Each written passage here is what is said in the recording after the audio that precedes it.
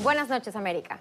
Este domingo 8 de marzo se conmemoró el Día Internacional de la Mujer y como cada año el acento estuvo en lo mucho que falta por hacer alrededor del mundo por avanzar los derechos plenos de las mujeres y alcanzar la igualdad. Y es que de acuerdo con la Organización de las Naciones Unidas, hoy, en 2020, existen restricciones legales que impiden a 2.700 millones de mujeres acceder a las mismas opciones laborales que los hombres y muchas de ellas son víctimas de violencia o de políticas machistas que las relegan a un segundo plano en la sociedad.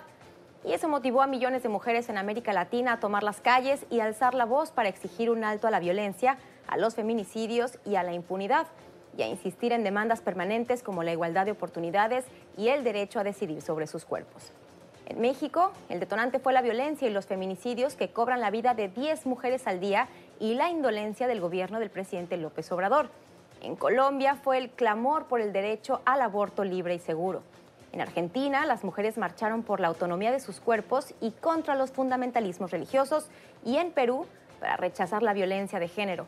En Ecuador, pidieron al Estado atajar la violencia machista y reducir la brecha de desigualdad, mientras que en Chile quedó claro que el movimiento feminista seguirá siendo el motor para presionar por los cambios que demandan los chilenos. Sin importar la región del mundo, el mensaje fue contundente.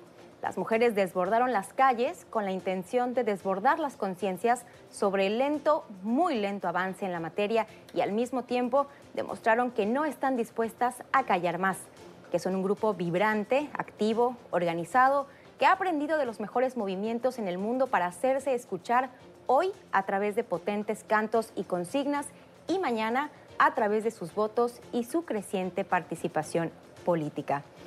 Porque la conmemoración es de un día, pero la lucha es permanente. Son las 7 en Ciudad de México, las 8 en Bogotá y Quito, las 9 en la costa este de Estados Unidos y las 10 en Montevideo, Buenos Aires y Santiago. Y esto es Cuestión de Poder.